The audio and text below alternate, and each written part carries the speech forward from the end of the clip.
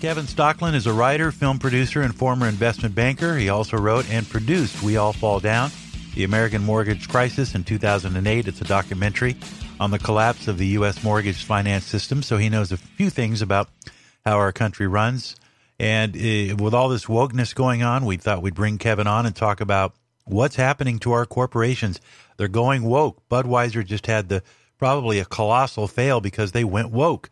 We see First Liberty Bank collapsing because they went woke. What's going on with wokeness? Where is this coming from, Kevin? CEOs and corporate executives are getting pressure from all sorts of different places. They're certainly getting them from some of their more radical employees, but there are also external groups and nonprofits that pressure them. And then what we report in the shadow state is that there are also very large financial institutions that are pressuring companies as well to get in line with this whole agenda. What is the shadow state? Tell us about the shadow state. Yeah, well, it speaks to an alternative form of government. And what it is, it's a new alliance of governments and corporations that are making decisions about fundamental things like our energy policy, the so-called transition to renewables, also our social policy, whether that's racial justice or issues like this. They even throw in things like abortion and gun control. But they're making decisions in corporate boardrooms and getting corporate America on board with this agenda. And they're doing things that the government is not allowed to do. So, for example, banks and credit cards surveilling customer purchases of firearms and things like this, or censoring Americans, which a lot of the big tech companies are doing and social media companies. So engaging in activity that governments cannot do, but that these corporations are doing on government's behalf. You know, I just read last week that Kellogg, there's a cereal company that's been in this country since the late 1800s, probably one of the best organized companies, and now they're being threatened by the Human Rights Council to show that they have achieved DEI goals. This is a cereal company that has been profitable, and this is what I'm talking about. Who gives the Human Rights Council or the ACLU the power to go in and shake down a corporation and basically do what Jesse Jackson did back in the 80s and 90s, where he was extorting car companies because they weren't selling enough cars to black people in Chicago? How do they get away with this? Who can fight back? The HRC is one of these external organizations that puts tremendous pressure on companies, and they have a rating system where they rate companies according to how compliant they are with these social justice goals. So if you step out of line or you don't do what they want, they are going to hammer you on your ratings, and you can expect all sorts of public pressure campaigns that will result from that. And so this has been effective. It has not only been Anheuser-Busch, it's been Disney fighting a parents' rights law in Florida. Why would a company that has built its reputation on producing family entertainment fight against the parents' rights law and fight for teaching sex ed to kids in kindergarten through third grade? It's crazy, but that was the outcome.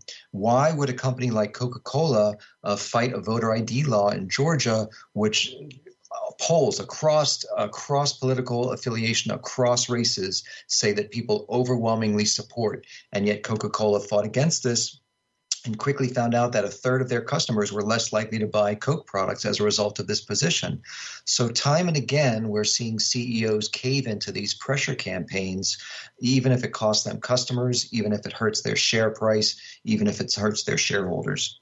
Do you think a lot of these organizations, and I sense that because of social media, and there's always that looming threat of here's how I think it works. You tell me if I'm wrong, but if you're a DEI, say human rights advocacy, and you go into a company and you say, we've got an army of Twitter followers that's 10 million deep, and we're going to sick them on you if you don't do what we say. That's what's happening. They're using the power of the group voice to try to intimidate these corporations. That is happening, and these voices tend to be a minority, but they're a very vocal and a very active minority. And to date, these corporations have not been getting any pressure from the other side. There's not been any cost to doing this. And so they tend to basically cave in to whatever is coming from the left. You know, the interesting thing about Bud Light, we've now seen their sales have fallen 26% since this whole campaign started. And this is not necessarily conservatives, trying to take down the company. This is just people saying we don't want to hear it anymore. We don't want our products and our companies to be pushing politics on us. Just make beer, or just do banking, or just produce family entertainment, or just make fizzy drinks. So they're now starting to pay the price, and there may be the beginning of pushback from the other side against these companies, not necessarily demanding that they be conservative, just that they leave politics aside. Well, they do it with the power of the purse. If they don't want to buy your product anymore, guess what? That you have a fiduciary duty to your stockholders to make money. And Bud Light learned the hard way, or Anheuser-Busch learned the hard way, that there's a greater voice of people who just won't take this anymore. It was highly offensive. I'm just dumbfounded. And again, you bring up Disney. What do they want? And we already know that the people that have been poison pilled are the people that are coming out of these universities and these Ivy League schools with this advocacy mindset where it's the oppressor versus the oppressed. And they're using, and it's unfortunate. It's unfortunate because it's anti-capitalist, first of all, and it's anti-democratic, second of all. But again, I'll ask you, how do we stop this? How do we control this? Well, some of it has to do with consumer choice, as we saw with Anheuser-Busch, but we're also seeing other actions at the state level. So, for example, just this week, Oklahoma became the latest state that is now boycotting a lot of these, so-called woke financial institutions, BlackRock and JP Morgan and companies like this.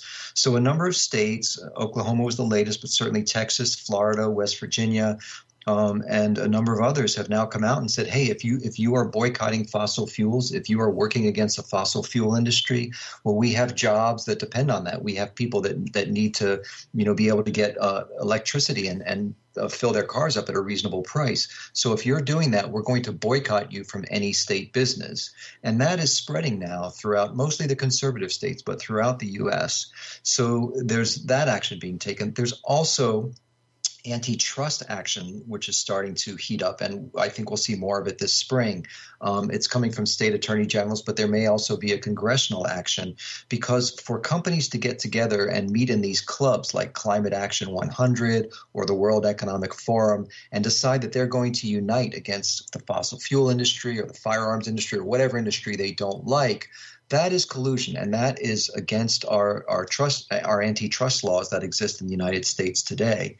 And so we may start to be seeing some legal action against these companies. And the last thing is that shareholders, when these companies are now losing value because they're taking on these controversial campaigns and losing customers over it, shareholders are now starting to stand up and say, hey, wait a minute, you're hurting our share price, you're hurting us, and they may start to bring some actions against CEOs. Are you worried about that this won't end well, or that this is going to go on for a long time? By the way, we're talking with Kevin Stockland of the Epoch Times. Are you worried about where this is headed, or is it? Did Budweiser burst the bubble? This is far from over, and it is very worrisome. You have tens of trillions of dollars backing this ESG movement, pushing these companies to go woke. It's being pushed by asset managers who have our money, by the way. BlackRock, Vanguard, State Street, also very activist state pension funds like CalPERS and CalSTRS in California, New York State, New York City pension funds. And they manage money for other people. And these asset managers are able to use the money, our money, that they have control of to vote the shares of the companies that they own to compel these companies to do what they want. These asset managers that I mentioned are the largest shareholders collectively in 90% of the S&P 500 companies. So they have tremendous power.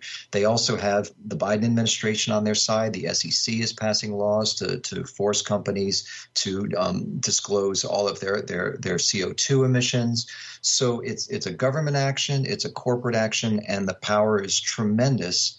We are just now, over the past, I would say, 18 months, starting to see pushback at the state level, at the consumer level to some extent, and perhaps even starting up in Congress. But they're late to the game. And, at this point, they're pretty much outgunned. But I think at some point consumers are also going to start getting involved, and voters are going to start getting involved and saying, hey, we've had enough. You know, do you think it's possible that all of this wokeism could destroy the American system as we know it?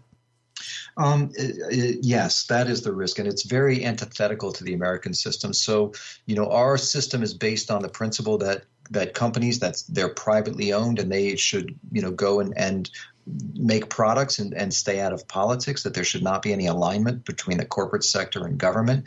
But our system is also set up that we have a voice. We get to vote on policies like energy policy and racial policy and things like this. This whole movement is taking our voice away. It's taking our voice away as voters because none of these decisions are made in Congress. There weren't any laws passed on any of this stuff. This is all coming from the corporate side and then from, federal agencies. So we're losing our voice as voters, but we're also losing our voice as consumers.